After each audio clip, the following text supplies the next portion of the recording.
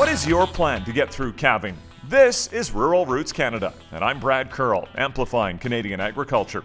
Ken Miller with the Olds College Smart Farm says it doesn't matter whether this is your first time you're calving or your 20th, having a plan makes a difference. So specifically, one of those strategies is writing out that plan. So engaging with your veterinarian, engaging with your farm team, whether that's your spouse, maybe children, or other people involved in the business, and the power of using checklists. So if you're not a checklist person, I invite you to engage with your local veterinarian. They probably have a great off-the-shelf list of calving supplies.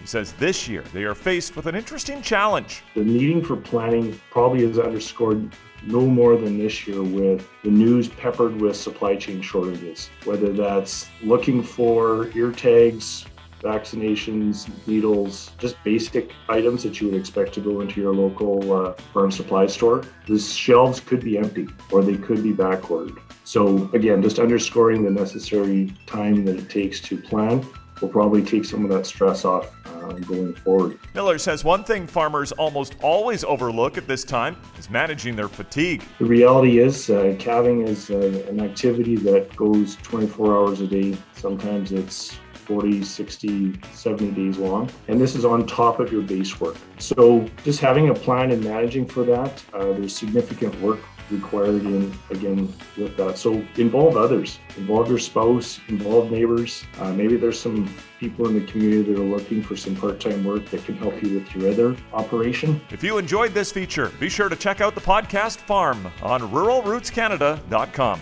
And while you're there, be sure to sign up for our newsletter for in-depth coverage of local agricultural issues. For Rural Roots Canada, I'm Brad Curl, amplifying Canadian agriculture.